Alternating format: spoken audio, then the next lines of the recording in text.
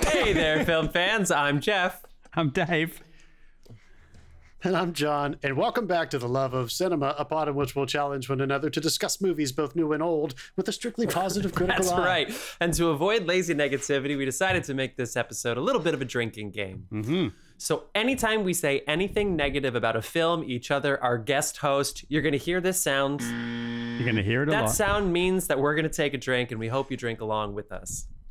So, pour yourselves a glass as we discuss a movie about the ultimate deadbeat dad who went all the way to fucking Neptune to avoid child support. Jesus Christ. Remember when he got billed on the spaceship to the moon? They're like, yeah, Dude. it's going to be $150. And he's like, just put it on the fucking corporate card. What are you Dude, they doing, nailed billing me for pillows the going to- in-flight charges. Was it like the pillow Yeah. and blanket? Yeah. Yeah, that's right. Pillow, blanket, $100. Yeah. That's what Yeah. Delta's charging for headphones these days. I mean, Come at me, what, Delta. What kind of... Hey, that Delta Skyliner they can do You whatever they can't want. make fun of Delta on the show. No! Corporate consolidation sucks, though. Okay, people, welcome to the Love of Cinema podcast. We are going to be talking about films for the year 1991, thanks to our random year generator, which we started doing before the strike, and we're going to keep doing because we love doing it. I just said 1991. 1991. We did a great 1991 where we talked about Point Break, but today we're going to be talking about 2019 Part 1. We're doing a two-parter this week. Sorry, I'm going to take my little drink here. We're starting with James Gray's Ad Astra with a little Napoleon mini review at the top for the two of us that saw Napoleon this weekend, an opening weekend. Because he's small. And then in Part 2, released a couple days after Part 1. What the fuck? I thought I got away with it. Part 2 of our 2019 episode, we're going to be talking about Frozen 2 because our Frozen 1 episode, which I was not a part of, included our guest here, Mark, who took over for me while I was in a U-Haul, and I got to listen to these three guys talk about a movie musical, even though I teach fucking music to kids. I wasn't there that day. He wasn't moving either. He was fucking kidnapped. It was the most times anybody said the word fuck in a podcast talking about Frozen in the history of podcasts. For a while there, also held the record for the most number of buzzers in a single show. Really? And it was then only broken by the same guest co-host when we talked about Conan the Barbarian. Ladies and gentlemen, Mark, you have held both the records. Oh, on the show. no. if you know our show, you know we love the Matt and Mark movie show. So back with us here is Mark Monstroski. Mark, welcome back to the show. Thank you so much for having me. It's nice to be back. Hopefully it will break some more records. We are... Okay. Yeah. Oh, damn it already. Dave is certainly hoping Christ. so. Mark, anything you want to plug before we get into the episode here? Anything that you and Matt have been up to? Anything I guess coming I'll up? plug the Matt and Mark show that I fucked up. I fucked up our title. Hey, I had a shot of tequila, so I'm totally going to screw this up now. But Wait, it's not even tequila. It's not even tequila. It's mezcal. oh, yeah. Ah, shit. It's a Matt and Mark show. That's so good. Run away. Funny. But yeah, we're taking a break, but we'll be doing Patreon episodes, which will be super fun. And then the show comes back, I think, in December or mid-December. So Cool. we'll be taking a little break. You guys taking a break because are you fighting? I think it's just like, it is. it's sort of like the holidays. You kind of need a break. So we're just having a little bit of calm. yeah. But we're I still mean, doing the Patreon Sure, if you stuff, like your so- family. You are still releasing the Patreon stuff, which Yeah. is cool. I do support you guys. Matt and I get it along That's really awesome. well. It's sort of Yeah, like it's our fucking great. hangout for our, we used to go to movies like every week. So now it's just been replaced since we're both in two different areas. So, This happens. but it's a fun We've been show there. to Yeah, do. man. No, same We've been here. there. Well, we love seeing movies with you. Dave and I saw Cocaine Bear with you, which was really fun. Yes. We also saw. Did we see Renfield together? Probably not. And then we also saw Indiana Jones. I don't think so. And then we saw Indiana Jones with you. We In the brought same theater. ladies. Yes. Angela Oh, said that's she the really, one where I bought like 5 tickets. Yeah. Angela Yeah. said she You walk can't in the wait line. she can't wait to someday qualify for the handicap seat so she can sit next to you at the movies. She can't wait. I'm sorry. I she was didn't say actually that. thinking though, I think I told Dave this, but I'd love to get 2 of those A-list accounts so I can at least block the other seat. That's my goal.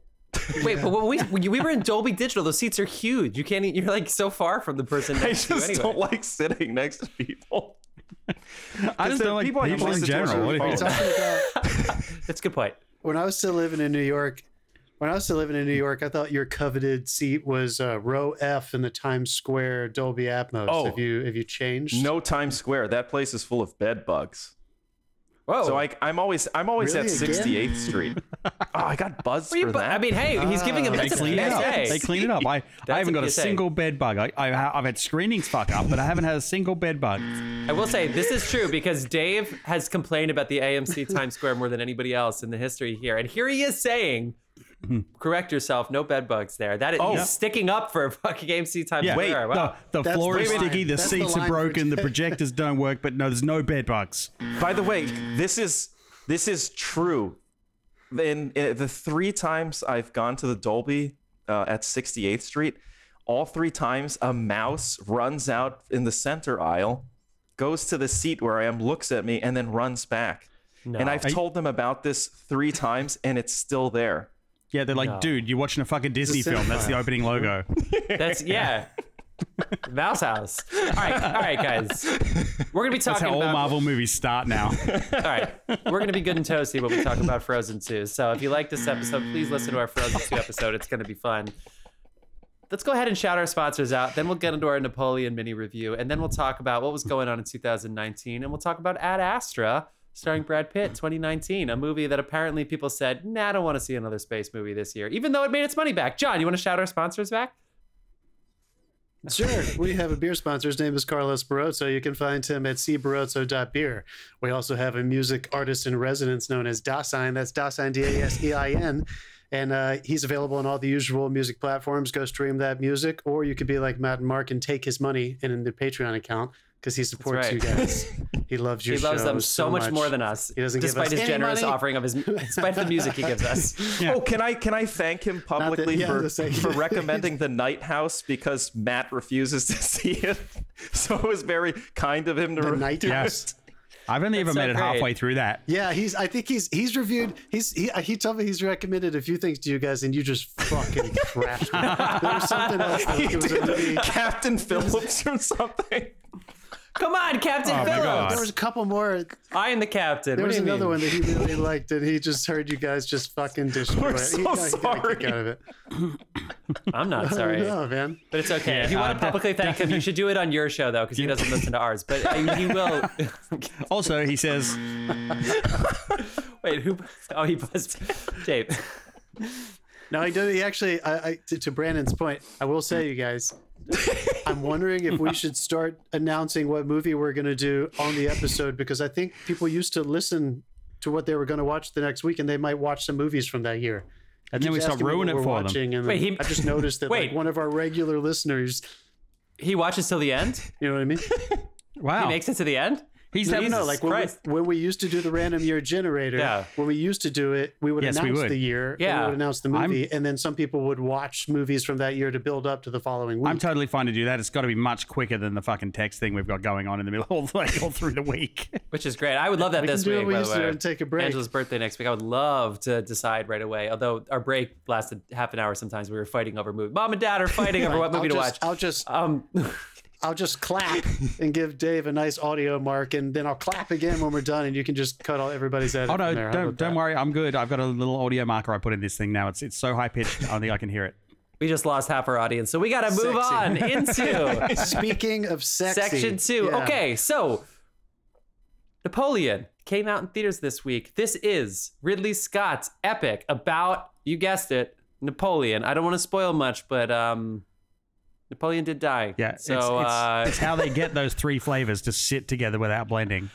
all right, so if you're new to the show, it's to keep us talking about some new movies, but without taking over too much time, we're going to be doing mini reviews. So we talk about movies that were just released, spoiler free, 5 minutes tops. Mark, I believe you and I are the only ones who went out and saw Napoleon. Damn. Mark's Did it going to do get that well? joke at about 3 a.m. too. No, I got it. Let's let Is that a one of the- Neapolitan joke, right? Yes, it was.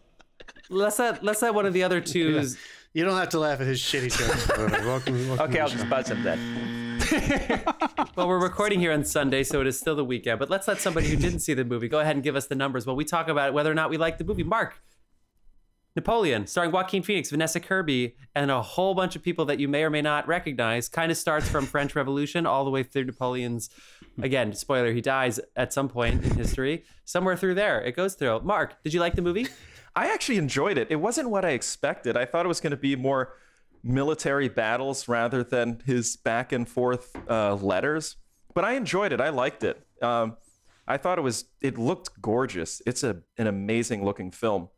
I like those battle sequences. I thought he did a good job. Sometimes it's weird when the French with English accents are fighting the British with English accents, and then also the French people have American accents. So there were certain parts where I was like, who's who? I couldn't figure it out. It's not like the Ferrari it was Dune film all where over again. But I thought it was great. What did you think? I really liked it. I think this is one of those where like two things can be true. I really liked it, and if I really wanted to, I could also rip it to shreds. But I really don't want to, because by rip it to, I don't mean rip it to shreds like I know all the things they got wrong. I mean rip it to shreds in the sense that like there are definitely things to gripe about with this movie. You do feel the runtime. It's 2 hours and 38 minutes. I think a lot of people are talking about I think the honest to God truth is it's sort of centerless, or I don't want to say pointless, but it's like, I don't know exactly. It's toggling a bunch of different tones. So like a lot of it is about like, do you Josephine get the feeling of why was this story made? You know me, I don't want to. I never ever want to say like they shouldn't have made this movie or why did they? No, make it's more. I don't want that. You're sitting there going, well, what was so special about this story that we don't already know? Like, why was this elevated?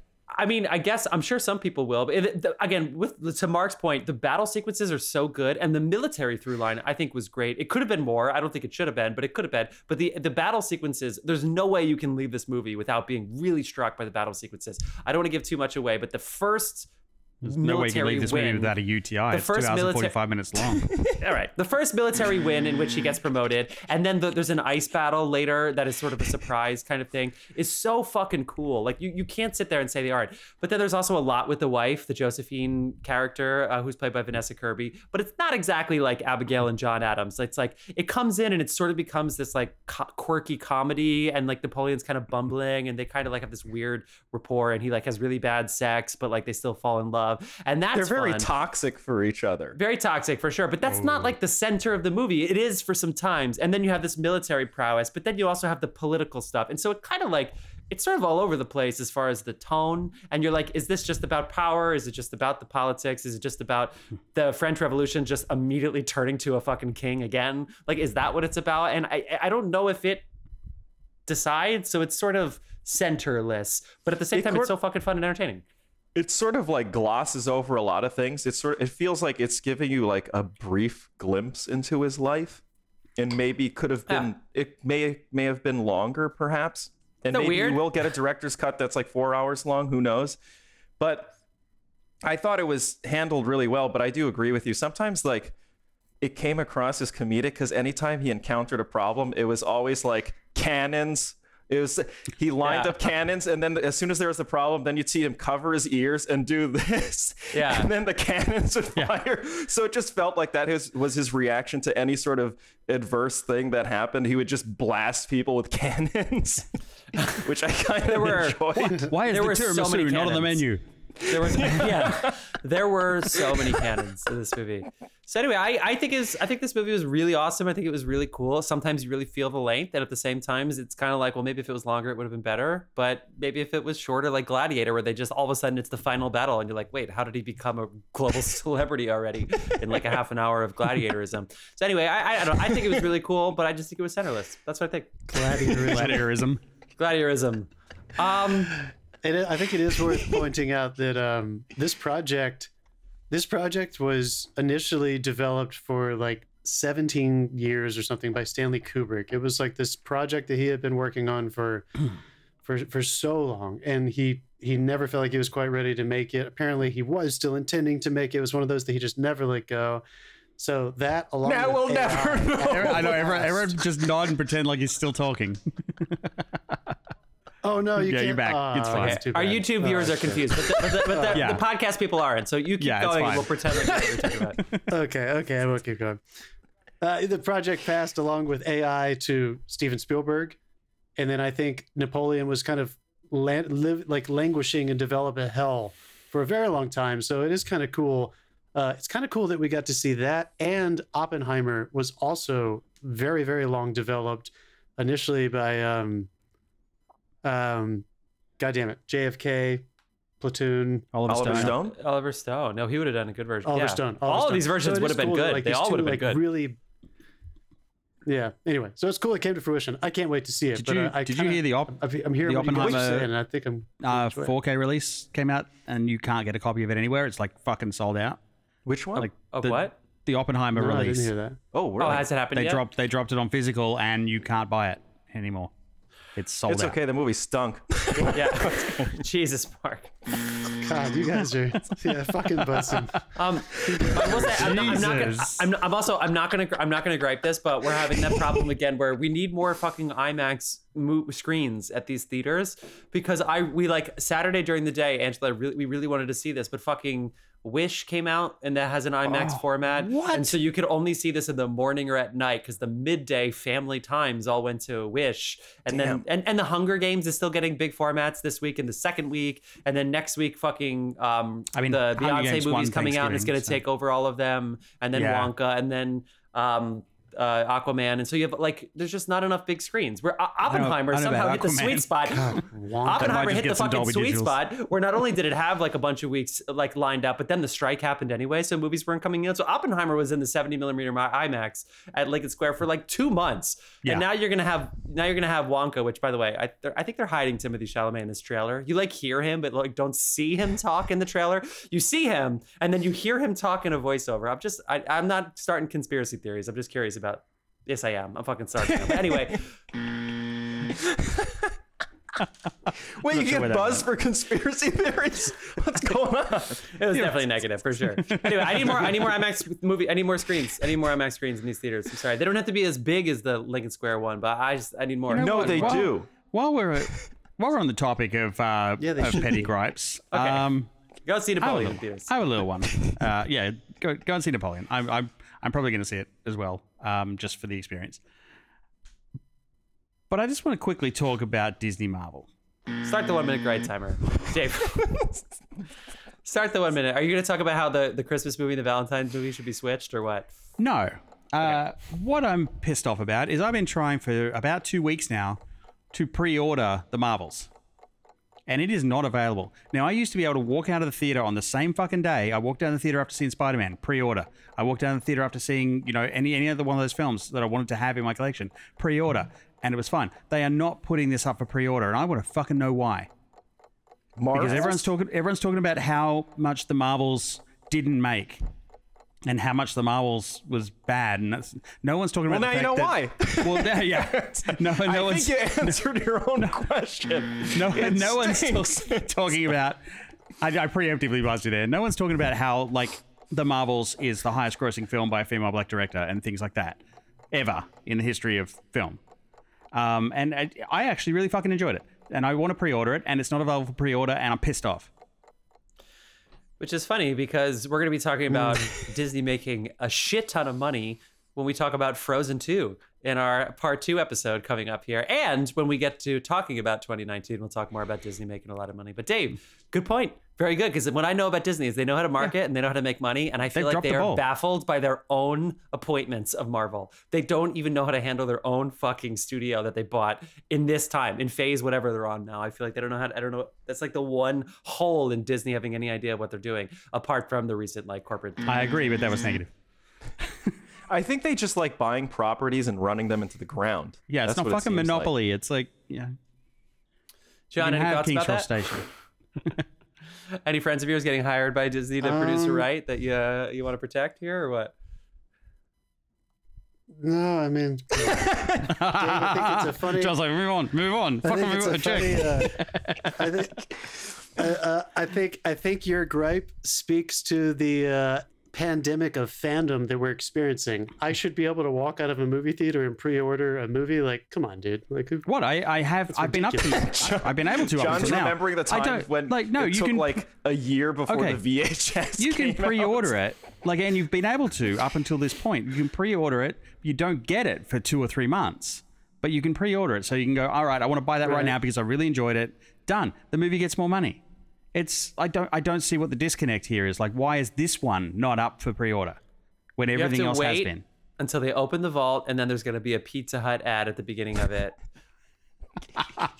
That's for people in the 90s. Yeah, I'm not even buzzing that. That was good.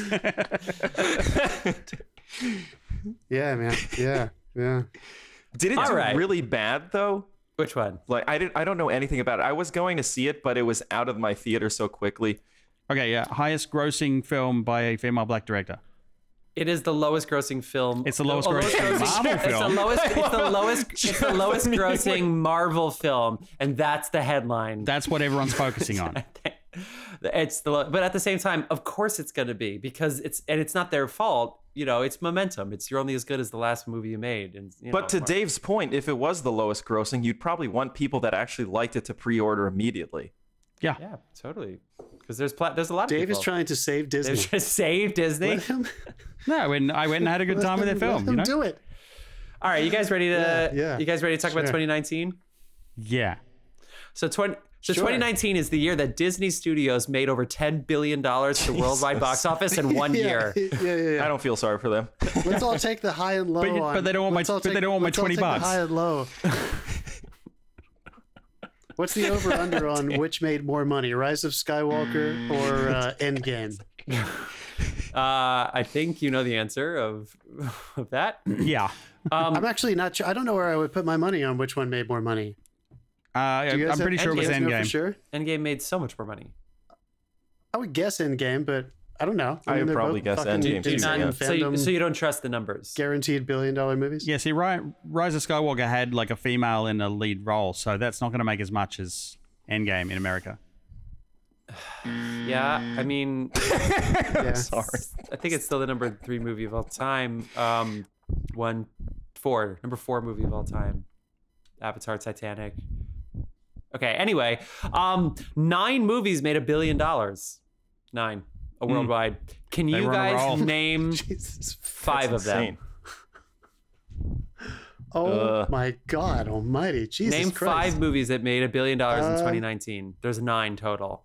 What were the other? We've talked films? about several of them, I think, at some point. Don't look them up. Don't look them up. I see the screen. I see the screen brightening your face. Fuck it. This is terrible audio if you're just going to look it up. Avengers Endgame was obviously number 1. It came out in December, so most of the money they made. No, that was from the. Fuck everybody. That I came have out a bad memory, so I won't remember any of that. That came out in I don't remember 2018. either. But this is Lion on King? Wikipedia. Lion King? made $1.6 billion. good one, Frozen. John. We'll talk about Frozen 2, but that was number 3. Far From Home made a ton of money. Aladdin. That technically came out at the end of 2019. Captain Marvel made $1 billion. Toy Story 4 made $1 billion. The Rise of Skywalker again made $1 billion. Joker made $1 billion. Damn. And Aladdin made $1 billion at the worldwide box office. That's right. crazy. Joker made $1 billion. Yes, Joker did make $1 billion. I mean, the Joker is the one thing that will get every DC fan off their fucking ass into the theater. The Joker is like has a huge fandom. It's What's weird that crazy the King of Comedy probably got like a fraction of that, even though it's the same movie. It's like, how did one get $1 billion? Yeah. But that's a good. I think that's really the story, is that we were on this path where it was almost like, how is the bubble not bursting? Hobbs and Shaw made $760. Jumanji That's fucking 2, insane, actually. the next Hobbs level. and Shaw. Yeah, it's made $760. Jesus. Jumanji, the next level, almost $800 million worldwide. How to That Train was a Your poop Dragon, pile, The too. Hidden World, made over half a billion dollars. Maleficent 2, Mistress of Evil, made $489. Haven't seen It either of Chapter those. 2 made $467. Tons and tons and tons and tons of money. And then now people don't want to go back to the theaters. This pandemic, like, everybody just shifted entirely. And of course, streaming took over. We can talk about that until forever. Really quick. We're talking other big movies that came out this year. Ford vs. Ferrari was sort of on our list. The Irishman was dropped on Netflix. That was a big thing. Jojo Rabbit, Little Women, Marriage Story. And Little Women in 1917 was the basis for our first ever podcast, my friends. Yes. Little Women, episode 1, Little Women, and...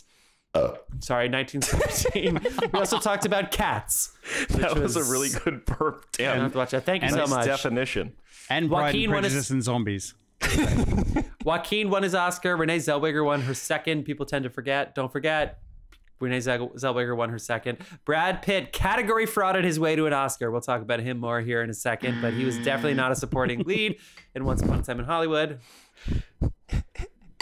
Laura Dern won for Marriage Story. I feel like some of those are just like distant memories, even though it was only a couple years ago. Taika Waititi won for Jojo Rabbit, and he has been in threesomes every day ever since.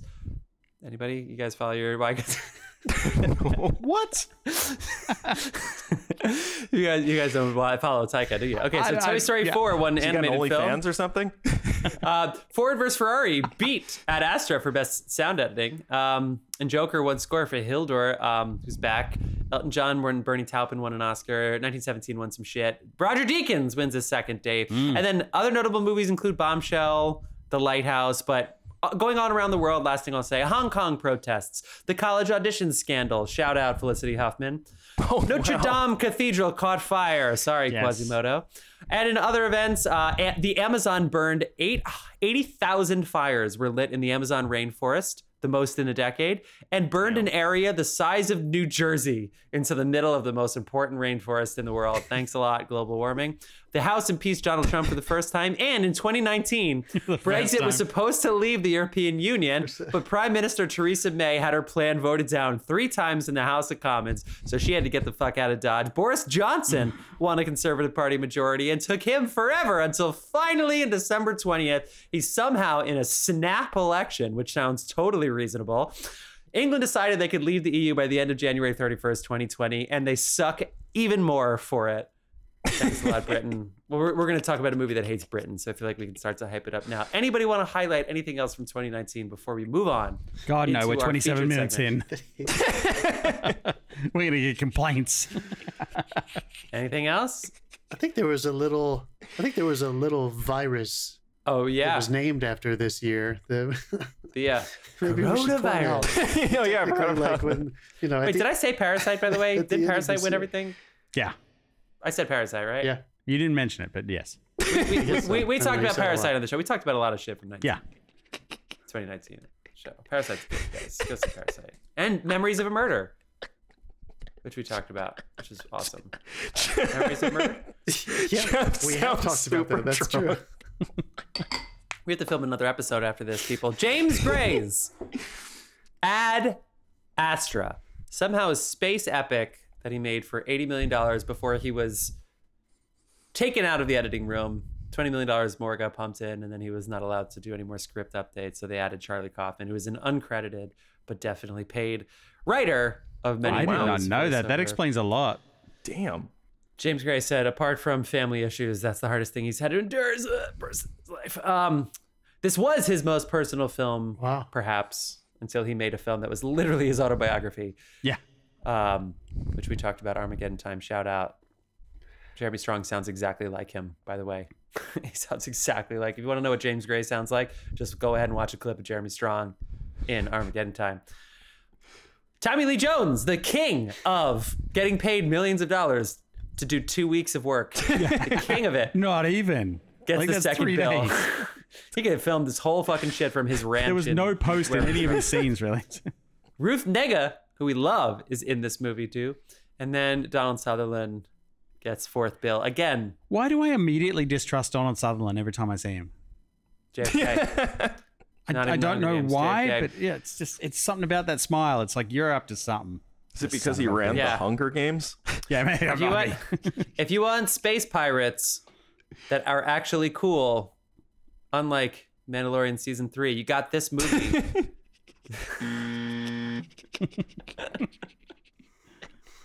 Jesus. Holding a grudge. I'm going to go ahead and give the synopsis of this film, and then I'm going to shut the fuck up and let you guys tell me what'd you think, what'd you feel in your rewatch, and of course, let everybody know if you'd seen the movie before. Astronaut Roy McBride, Yeah. Brad Pitt. By the way, Roy McBride is the least sexy name Brad Pitt has ever had in a movie. Roy McBride? It's not a sexy name. This is Brad It feels Pitt. believable though as that character though. Yeah. Astronaut Roy McBride undertakes a mission across an unforgiving solar system to uncover the truth about his missing father and his doomed exposition that now, 30 years Oh my later, God. I threatens just the realized universe. Roy is short for Elroy. This is the live action Jetsons. I thought you were going to go L. Ron Hubbard, but you said, yeah, sorry. Jesus Christ, Dave. Ew. Why don't we start with our guest? Mark, had you ever seen Ad Astra before? Had you ever seen Ad Astra before? Actually, you know what? Fun fact, I fucking love this movie. I saw it Nice. about 6 times in the theater when it came out. And I think I've probably seen it maybe a total of like 9 times.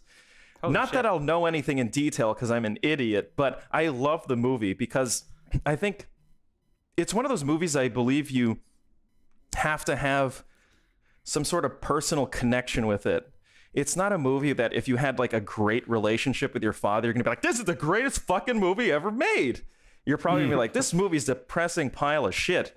But because my father's very distant, and I do feel like the main character, not that I'm as capable as him, but just like hiding emotions and his father being distant, and also his father's sort of like almost cultish. Like my dad believed the end of the world was going to happen twice. So I understand those characters. I really and, want to like, unpack that, but we don't have time.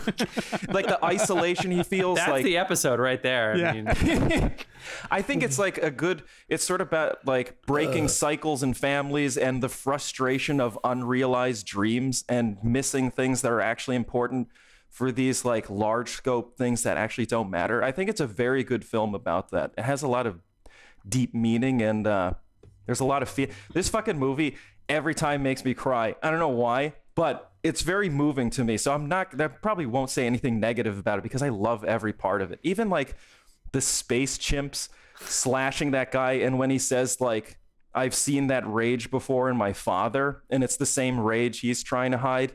And he's so composed up until the point. What I love about him, he's like a brutally honest character. And the only time he fluctuates for his heart rate is when he's lying, which means he's not used to that and he's not comfortable with it. So I think he's a good character. And I love Brad Pitt's performance because it's very subtle. It's extremely quiet. Most of the emotions and expressions are done without dialogue.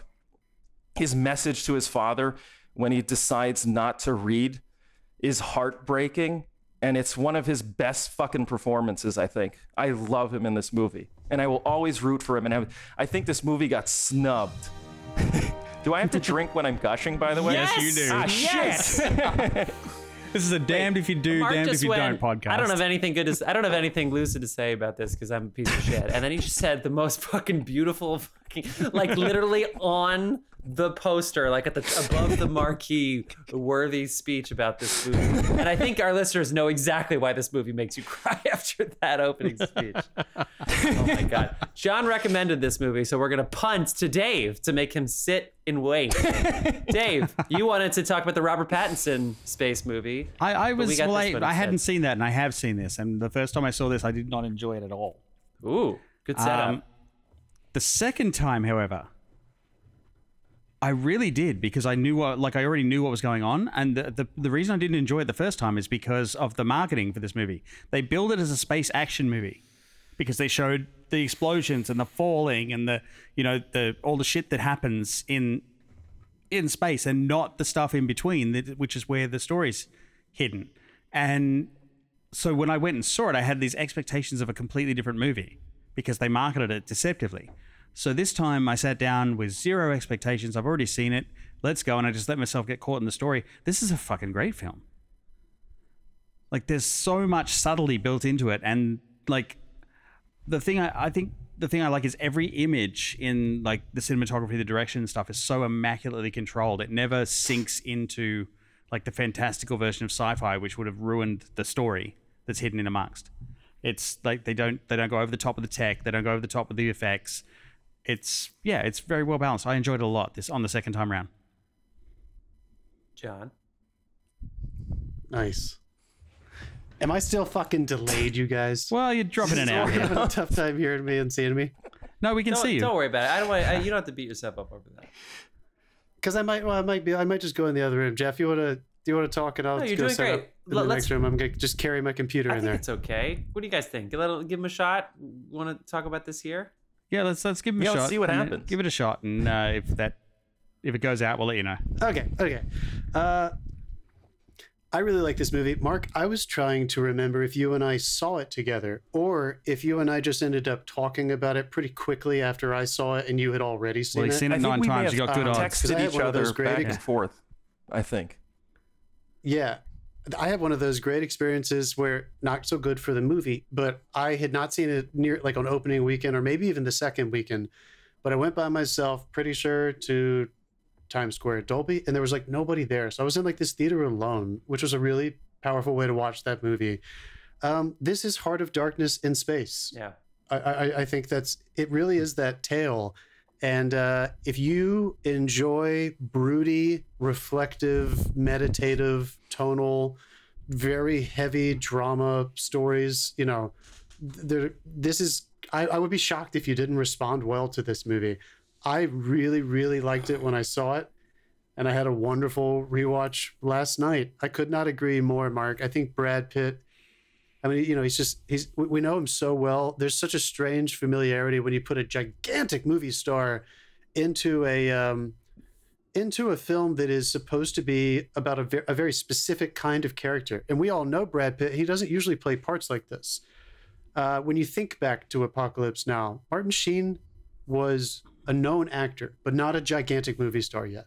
And I think in some ways that allowed him in Apocalypse Now to be a real vessel for that kind of narrating character. But Brad Pitt fucking owns this thing. Like you need his stardom. We need to believe that we know somebody who's that capable. You know, that's almost like this perfect human being, and then just deconstruct them. I think it could have been a tall order if it was supposed to be somebody who just looked like that, versus Brad Pitt does have like this perfect kind of thing about him, and nothing really does seem to get to him. And we love that so much about him. So I think that is absolutely brilliant. Tommy Lee Jones is one of my absolute top favorite actors. So the performances are not that many characters, but they're so strong.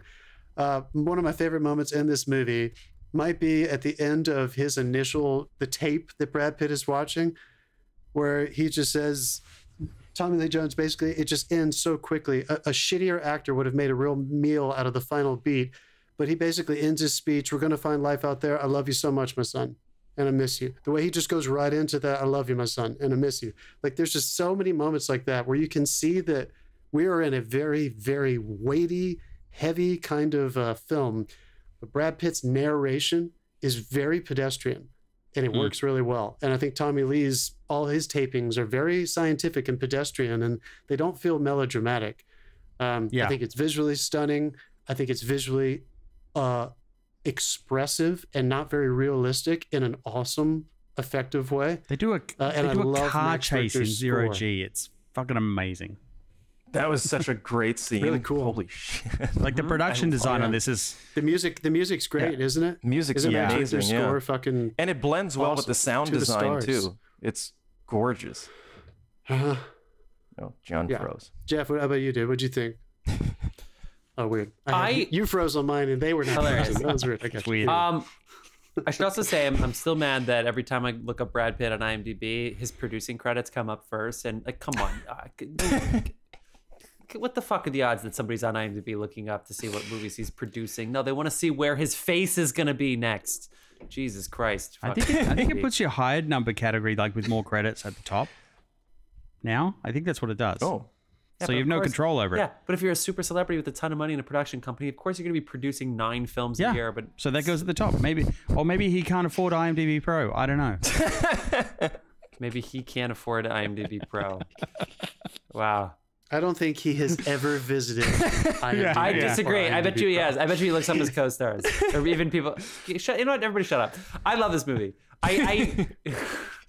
So it's so funny too because this movie. Look, you can't help but comp all the. Why is it that all the space dramas, and by space dramas I mean not Star Wars, not the Star Trek, although you could argue about the fucking genre. I don't give a shit. But I mean, Interstellar, 2001, etc. Mm-hmm. They all seem to be similar in the sense that there's like this. You go far out to try to like understand yourself more and where you came from more and connect more, love, gravity, etc. Maybe I'm just like lumping them all too much, but it does kind of feel that way. One thing that always happens in these movies that I think this does the best out of all of them. What's the George Clooney one, by the way, during the pandemic? We watched this movie. It was nominated for some Oscars. And I think Solaris. and I think that movie was good. but most people, I think, watched it at home, so the reviews weren't very good. It came out late in the season. I think people were tired from a big Oscar Oh, not blitz Solaris. that year. That's the Soderbergh. You're Not Solaris. talking about Midnight Sky. Yeah. Oh, I think I fell Exactly, asleep for that one. This movie, it's funny when you watch these movies. I feel like one thing that we say all the time, and I feel like even Napoleon probably had to deal with this, is like, how do you get it grounded? Like grounded in its own, grounded in itself. Everything has to get grounded. When you're there, he's in 0G the whole movie, in essence. I feel like he's never grounded. The movie's never grounded. He's never grounded, and that's kind of the point. He's sort of suspended in time on this like bullet stream between Earth and the Moon and Mars and Neptune. And you know, it's hard to tether myself as an audience member while he is so, I don't know where he exists. I don't know where he lives. And so where else can you tether besides his inside? And so therefore he does become that, you know, metaphoric vessel that you really want. And through Brad Pitt, I feel like it is not emotionally tiring or even taxing, but there is this like gripping element where it does ask a little bit of an audience member to get on board, because you're going, and if you want to have any idea where we are, you just have to trust him and just connect with him. Because literally, like, if you take your eye off the ball, all of a sudden you're like, wait, am I on Mars now? You know what I mean? Like, where the fuck am I in space? Like, is this crew gonna die? Like, it's out of nowhere. Like, there's nothing grounding us into any semblance of reality other than emotion, love, all of these things that are universal. And I think through that and through his subtle performance, I think this is one of his best performances of all time. And to me, what's funny about that is his best scene in the movie, to me, is a scene where he's talking into a microphone to nobody except for the person who's going to receive this message, I imagine, in a year. It's like, it's hard to even equate that to anything else other than I gave myself over and he took me all the way. And it was a really, really powerful experience. And the Heart of Darkness thing is great. There were some bumps along the way, good bumps. I mean, not bumps as in filmmaking. I mean, like action bumps that maybe one could argue the baboons was just like jump scares, even though it was really fucking awesome to see that guy see the baboon try to bite Brad Pitt's face off through a space mask. That's pretty fun. Yeah. To see space pirates. How are these people up there? Who is funding them? You know, like that's all stuff that you can sit there and be like, kind of maybe rooting there's for the some movies in baboon there. too. It's like, But at the same time, it is. get that motherfucker. You could purely go the metaphoric route too. I think this is, I can't believe they did this for $80 million. I imagine a lot of it went to sets and just the lighting. And Brad Pitt was just cool with being suspended above ground for hours and hours. And apparently the moon crater was done in Death Valley. But yeah, I was blown away. Well, apparently, like a lot of these, like the space scenes, once Gravity came out and did it, it was done. It was easy. Oh, Gravity, there's that. Yeah, exactly. Yeah. Thanks, Chivo. Appreciate it. Yeah, because they develop the techniques. The one thing I want to touch on though quickly is the writing in this, because it's written in such a style. Like, and I love the inner monologue as the voiceover. I'm also a sucker for that in Blade Runner. I actually prefer that version where it has the monologue over the top. But the writing is such a style where they're not pulling you, like they're not overselling it. It's like, okay, the moon is divided up into nations, and then while he's having the interaction with the colonel, he's like, oh yeah, I've done this and this, and he's like, oh, so you've seen some action. And they wrote it in the style that basically he makes a reference to something that happened. You don't know what it is, but that guy does, and your reaction, like his reaction, dictates how much you should infer from that. So because he's like, oh, well, shit, yeah. Like, you're like, okay, that was a shit show, whatever that was. You know nothing about it. But they've communicated it in the most effective, concise, economical way possible. But just I think through two actors reacting. What I like about that is it's a script that assumes that your audience is intelligent. They're not spoon feeding you everything. Yeah. You could infer from small conversations. Like a lot of TV shows and streaming stuff I watch nowadays, it's like these 5-minute, like just two characters talking. My brother and I complain about this. There's just two characters talking about some stupid scene that doesn't really fucking matter. And it's supposed to be like, this is how you get to know the character. But film is a visual medium. So if you're going to do any explanation, get that shit out of the way real quick and just go back to the visuals, because we shouldn't be getting info. It's not an audio dramatization. Yeah. We should be getting stuff quick. Yeah, exactly. But I think what I like about this movie, it's like, it's a tragedy, but it's also a very positive one. You actually get, it's pretty short movie to get the entire arc of this character, understand how he behaves and how he actually changes toward the end. because in the beginning, as he's walking through, he says, he's always looking for the exit. Don't touch me. And then he meets his father, and his father pulls back when he tries to touch him. And he's like, and I think from that, he realizes that he shouldn't be like his father. And the way it ends is someone's offering their hand and he takes it, and he doesn't like being touched at the beginning, but now he's accepting of it. It's such a simple way to tell the entire story just from those opening and closing scenes. It's brilliant, and it's very economic. So I agree with you, Dave. I love that about it. Well, I mean, the best part about the way that's written is when you infer something, your imagination writes something way more detailed than they could possibly put on the page at that point.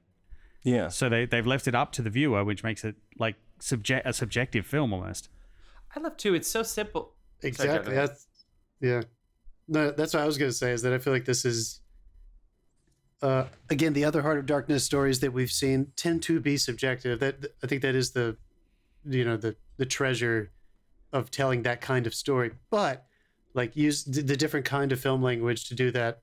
The opening moment, we haven't talked at all about his relationship with Liv Tyler and the one he keeps referring to. That opening moment where he's standing there and she walks out and leaves the keys. Like how they seem to find like the... Oh, that was a stab. You know, it was a stab. Yeah, it's brutal, right? They tend to find like these really essential moments where he's feeling the most of a decision or, the fulcrum of a scene, and they only show you that part.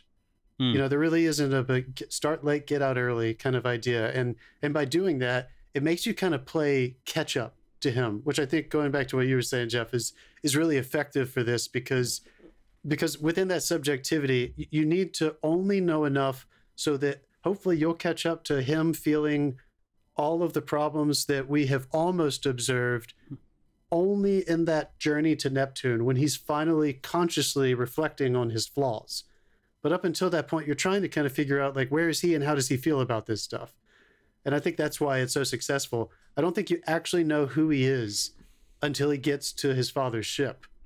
And that's why it's so scary. I don't know if he doesn't either. Yeah. It's a good magic trick. It's almost like he's... Yeah. Well, it's a good magic trick, though. Because it's funny, like when you... No, it's go ahead. It's like that awkward moment when you realize that your perception of your parent is entirely what you imagined when you like come face to face with the reality of what they are now.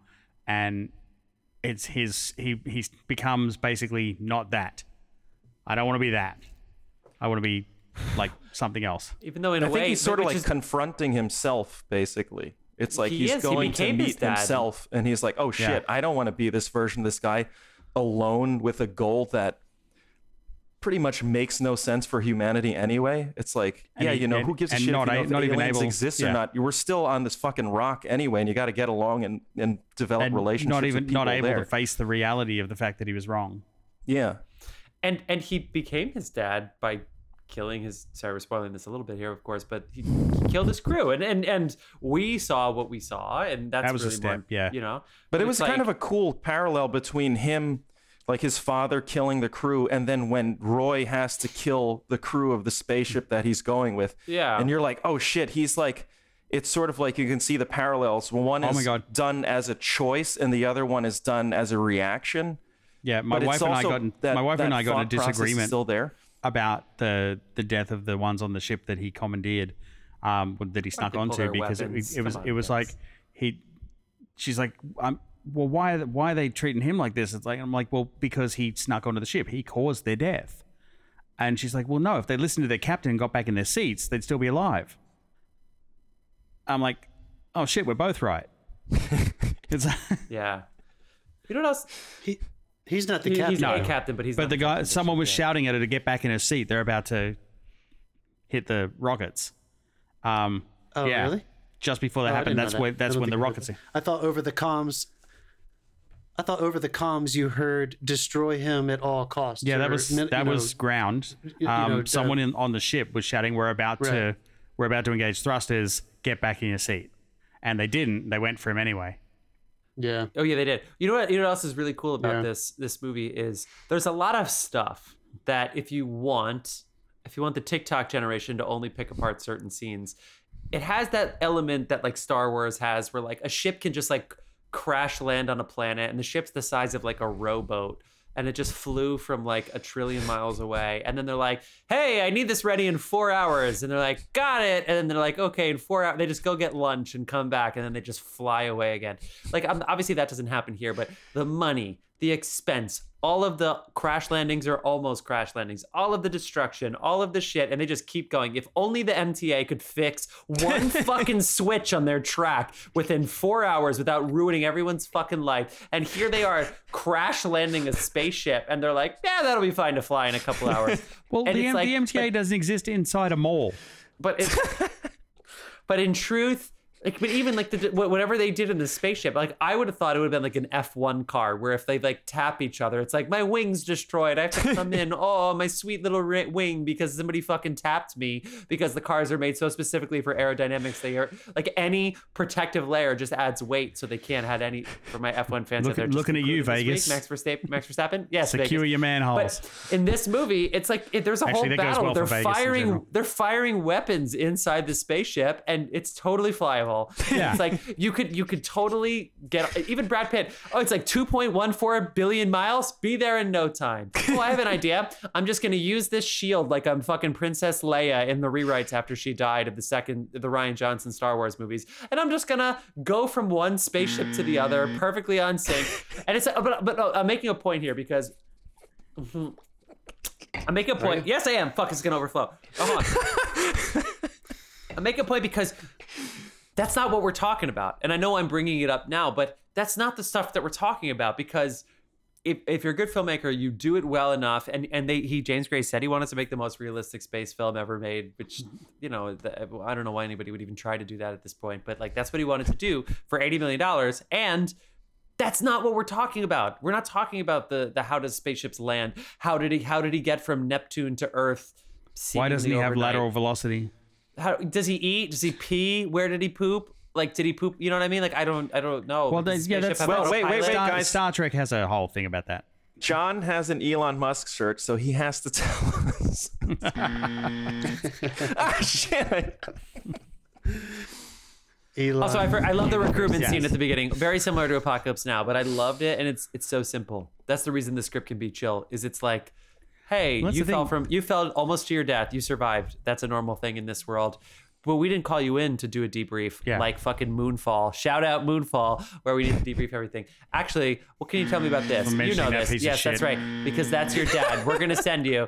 And they used the dad to hook, line, and sinker him. And then they used him as bait to get the messages out. And then they were going to send it back. It's so fucking simple. It's so fucking simple, even though we're bouncing around planets. It's so simple. I loved it.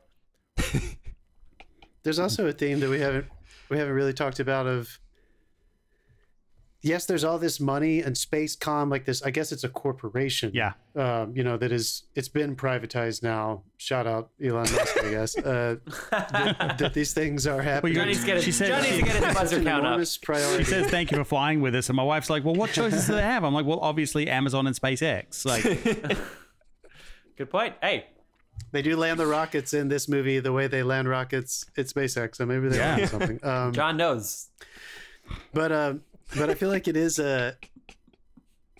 what, they crashed I feel him? like there is something to be said about the final observation that he makes with his father.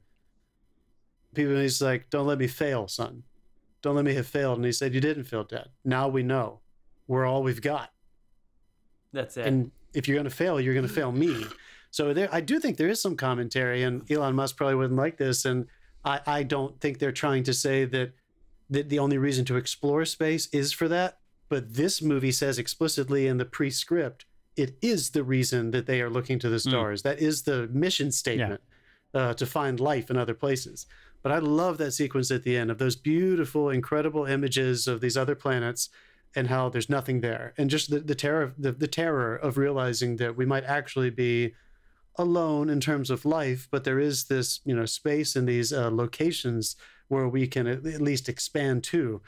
But I think they did a really good job subtly without it being like a major in-your-face obstacle plot point of what isolation does as you move away. The further and further away you get from home. Yeah. And it kind of brings me to this point where I wanted to ask you guys, I think it doesn't bother me. when you have a plant and payoff, sometimes they're necessary just for that's how we write screenplays, because you got to think about it. When Donald Sutherland plants, son, I feel like I need to tell you, I have done this for a long time. And I got to, sometimes I have seen people use space exploration as a way to escape being here. Yeah. In a way to justify running from their problems. Do you think did that work for you? Do you think that needed to be said, or could we have discovered that by just watching the movie build up to a place where Tommy Lee Jones lives that lesson? I think that thought needed to be put in his head.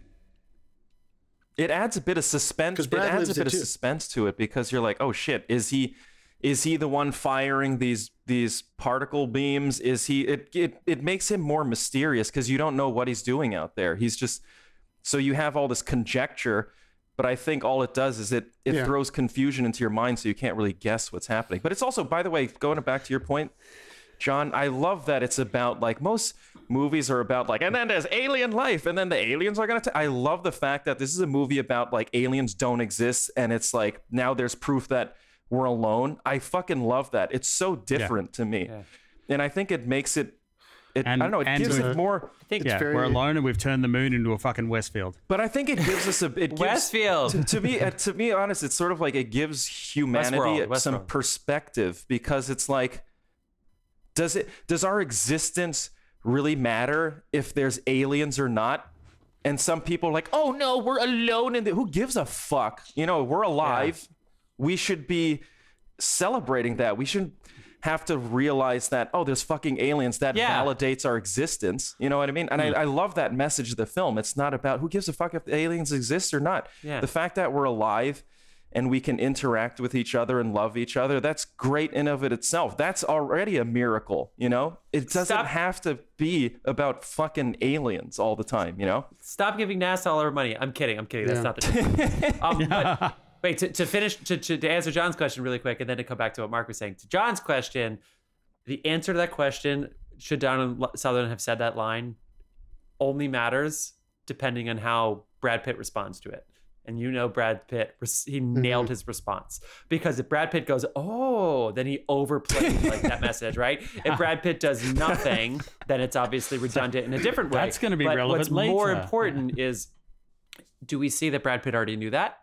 Do we see that Brad Pitt learned that lesson? He gets to decide as the actor if that line is important or not. And I feel like James Gray trusts his actor. And also maybe he just needed to give Donald Sutherland that little... So maybe it was a little bit of a compromise. He needed to give Donald Sutherland probably wrote his own line. He's notorious for it. Wow. But I also think, like, Brad Pitt's character understands that, because also when he finally meets his dad and his father's like, I never cared about you. And he goes like, I know, Dad. That is like, I think he understands already what's happening with his father. He did that to his family too, yeah. Yeah. Sorry, John, what you... Yeah, I was going to say, I feel like that's just not to give too much credit to Brad Pitt. He did a really great job, but that is on the page for him too. He's not ready to learn that lesson. So of course he's not going to hear it. Yeah. I'm glad you guys agree. Let's celebrate. I mean, the Liv Tyler stuff worked really well for me this time. I think in theaters, the first time I saw it, I was a little bit like, is it really just pointing us at those kinds of moments that are like, and we've all seen those kinds of moments before, but I thought it worked really well this time. And I think it was because I was so emotionally affected by Brad's performance when he's waiting for her in that bar at the end. I don't know. It really got me. But the performance I really want to talk about for a second is, we were kind of laughing and joking about it, but we're probably not wrong. I think Tommy Lee Jones was probably on this movie for less than a few weeks. He was probably just doing, a sporadic schedule over a couple weeks. And the vulnerability, can you imagine being alone for over 30 years and then your grown-ups, the fear in his eyes when that shot, that wonderful, incredible trucking shot that takes Brad up and approaches Tommy Lee, the look on his face. First of all, I feel like it's important to remind people who maybe aren't as familiar with his work, because he's getting older, and I think a lot of generations who are growing up now probably didn't watch all of his movies from the 70s, 80s, and 90s. He never played parts like the vulnerability that he shows in this. I cannot remember, other than Lincoln, him doing something that has this amount of vulnerability. The fear that was in his eyes, it's incredible. He is a fucking master. He walked on set, played that scene for over like 2 days, and left. Like I can't even imagine doing that. He Son? killed it. He Yeah, totally Yeah, I killed got, it. I got the Son? feeling he asked all the right questions of the director and just Oh yeah. nailed it. Also, I love that he had the high ground. So Brad Pitt's looking up, and he's like, Yeah. "Son, is that you?" Like the first person he's asking, like, "Is that you, son?" Which of course he knows it is. What the fuck else is it going to be? But I maybe it could have been other people. Would he have preferred the crew of three? Well, Would he does prefer- have cataracts, so you know Yeah, he does mention yeah. that he has cataracts and he doesn't Yeah. see He well. has so. His teeth are probably fucked too. What is he eating? Spam, Dave? Well, they had the Like- hydroponics. I think he No, I floats think through a it- hydroponics section of the ship before he goes to see his father.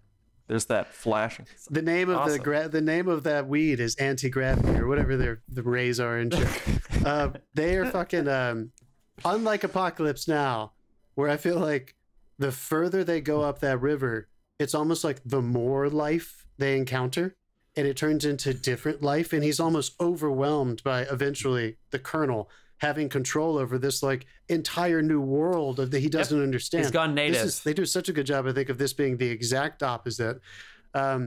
But I mean, again, I just can't help but imagine the filmmaking. Like, I don't even think they were on wires for their real tight close-ups at the end Oh, of the no Let way. Me Go, No, the Let Me Go I don't think- sequence. Yeah, I don't know. And I mean, that is, I ever since seeing this movie, and I listen to that music sometimes, the Let Me Go, but it is, that is one of those moments that was etched into my mind. I say that sequence in my head all the time. The power in Tommy Lee's performance. You got to let me go, Roy. Yeah. Oh, by, yeah. by the way, but I mean, also it's just like in fucking Cut me loose. that yeah. scream Brad Pitt does and that extreme yeah. wide shot whose is scream is fucking it? so. Do you- It's. I think it's Brad Pitt. He's finally that buildup of emotion, and he's finally let his father go. Yeah. He's released that, It and is- it's that. it is Brad it's Pitt. sort of like it's sadness. It's cathartic, but he can move on with his life. But unfortunately. He has to let go of his dad to do so. And I don't think I've heard a couple people tell me that like the Liv Tyler seems like, oh, she's only in it. She's kind of a throwaway, but you really need her. It's like, that's to show his change, the change from like her leaving him and him just being like in his own thoughts in his head on that couch. And then him choosing to come back and build that relationship. It's a fucking fantastic movie. And I love that about it. It seems tragic, but it's also a very positive movie, and it shows that your control of yourself is not your heart rate. It's like your control is your ability to let yourself open up to other people and have them receive that and do the same thing to someone else. It's not the like locking your emotions away inside this body and just like, oh, I can't go over 86 on my heart rate. You know, that's actually, he So is good. imprisoning himself So by good. doing that. Compartmentalization is not good for your kids.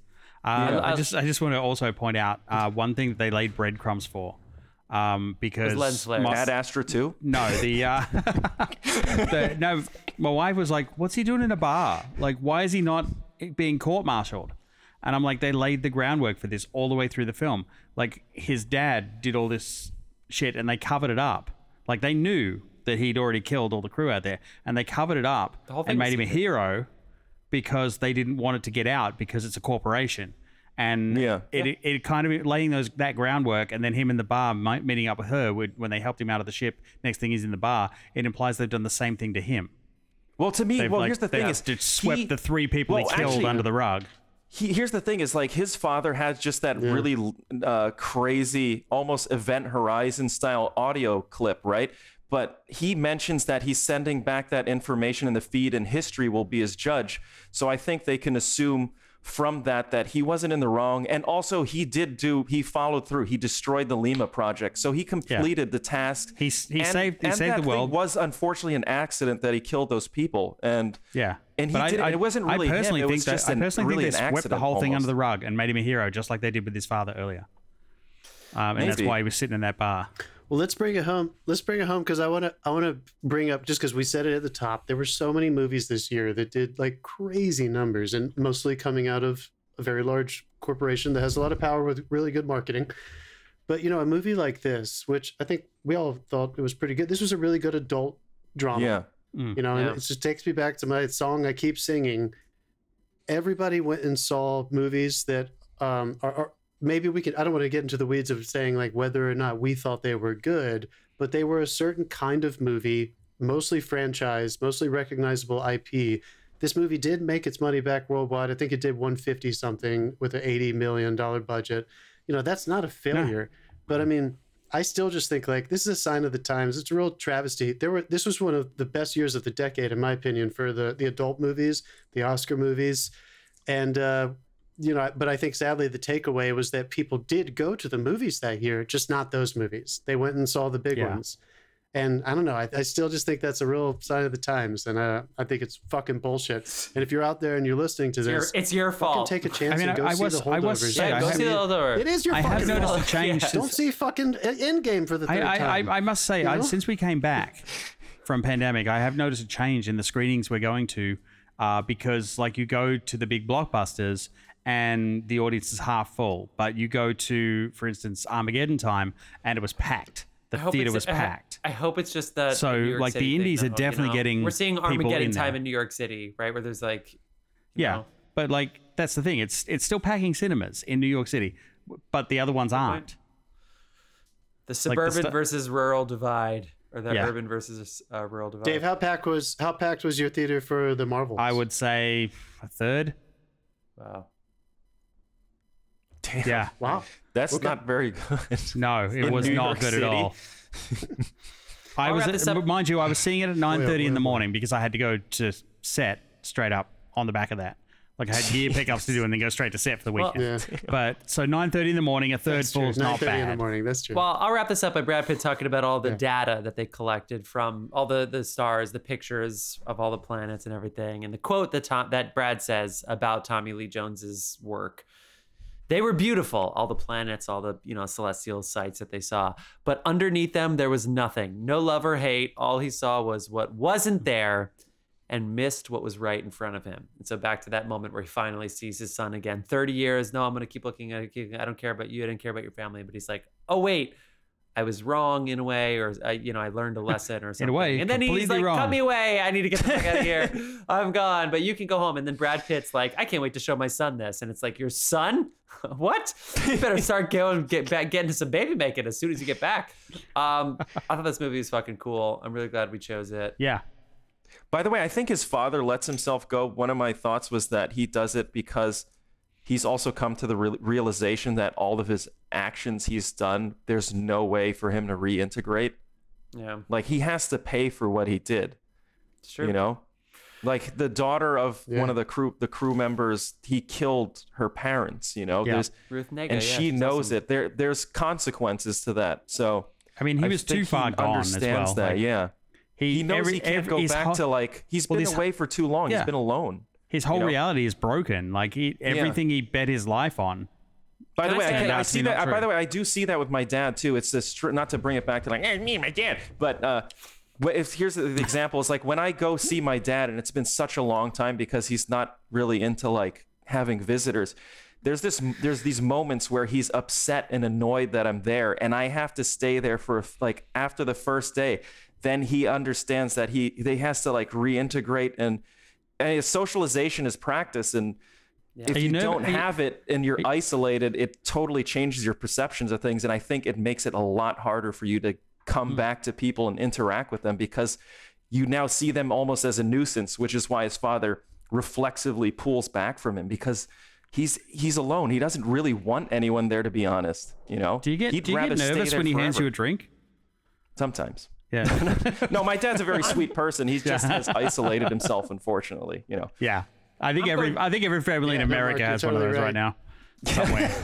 Somewhere. Mark, you're totally right though. He has that line about the I will be with others, their burdens will be my burdens. Like that, anyone who's been like maybe single for too long or has kind of lived an isolated existence, everybody coming out of the pandemic, I think we all kind of remembered this movie probably would have done really well coming out of the pandemic. Yeah. Actually. It just happened like a year too I soon. think honestly. I want to be Should've come honest. out in I think I 2020. actually watched this in 2020. Sure.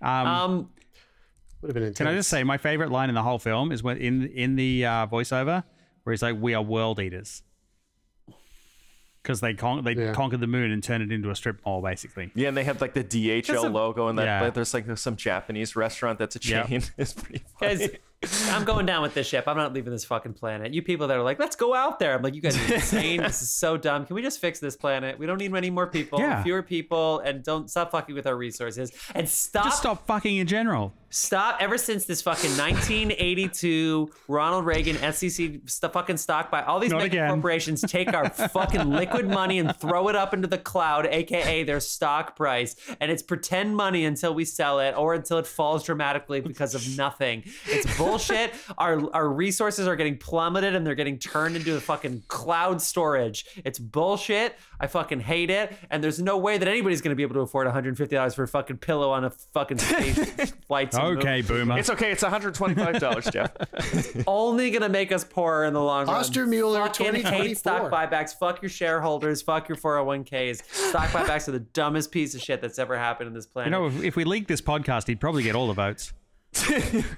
Guys, Honestly, drop the mic, dude. That's great. We're running long here. We've only got Frozen 2 in our next episode, so I think we should do. You guys talk. We're a pop the trunk podcast, meaning whatever's inside the trunk is what's inside the trunk. We're gonna find out together. Where did all these fuckers come from? I say we do what you've been watching after Frozen 2, but I think we should spin the random wheel generator here. Fight me on it. What do you guys think? Sure, let's spin the wheel, little man. Let's fucking do it. Okay, let's spin. Let's so this is do what we're it. gonna talk about next week. Let's go. 2 0 0 200 7 2007. There will be Interesting. blood. Oh my god. No Country for Old Men. Did they come out in the same year? Atonement. Yeah, bro. Atonement. Start griping. This is the best Oscar category of all time. Supporting actor, which, by the way, This is quite a year. no, wait, no, it's not. No, it's not. It's a different year. But there's some good shit. The best winner's circle, maybe, of all time. You got Daniel Day-Lewis. You've got fucking Javier Bardem for No Country for Old Men. You've got Tilda Swinton for Michael Clayton and supporting actress. And then you've got fucking La Vie en Rose, one of the greatest and biopic is like the one of the greatest performance categories of all time. But you've got fucking Marion Cotillard in La Vie en Rose. Welcome to the planet of an English-speaking, movie-going fucking culture. Oh my God, what a winner's circle. So what are we going to do? Do we want to take a sec? Do we want to hit our marks and talk about it? Let's go. Dave, do you want to talk about it now, or do we want to pause?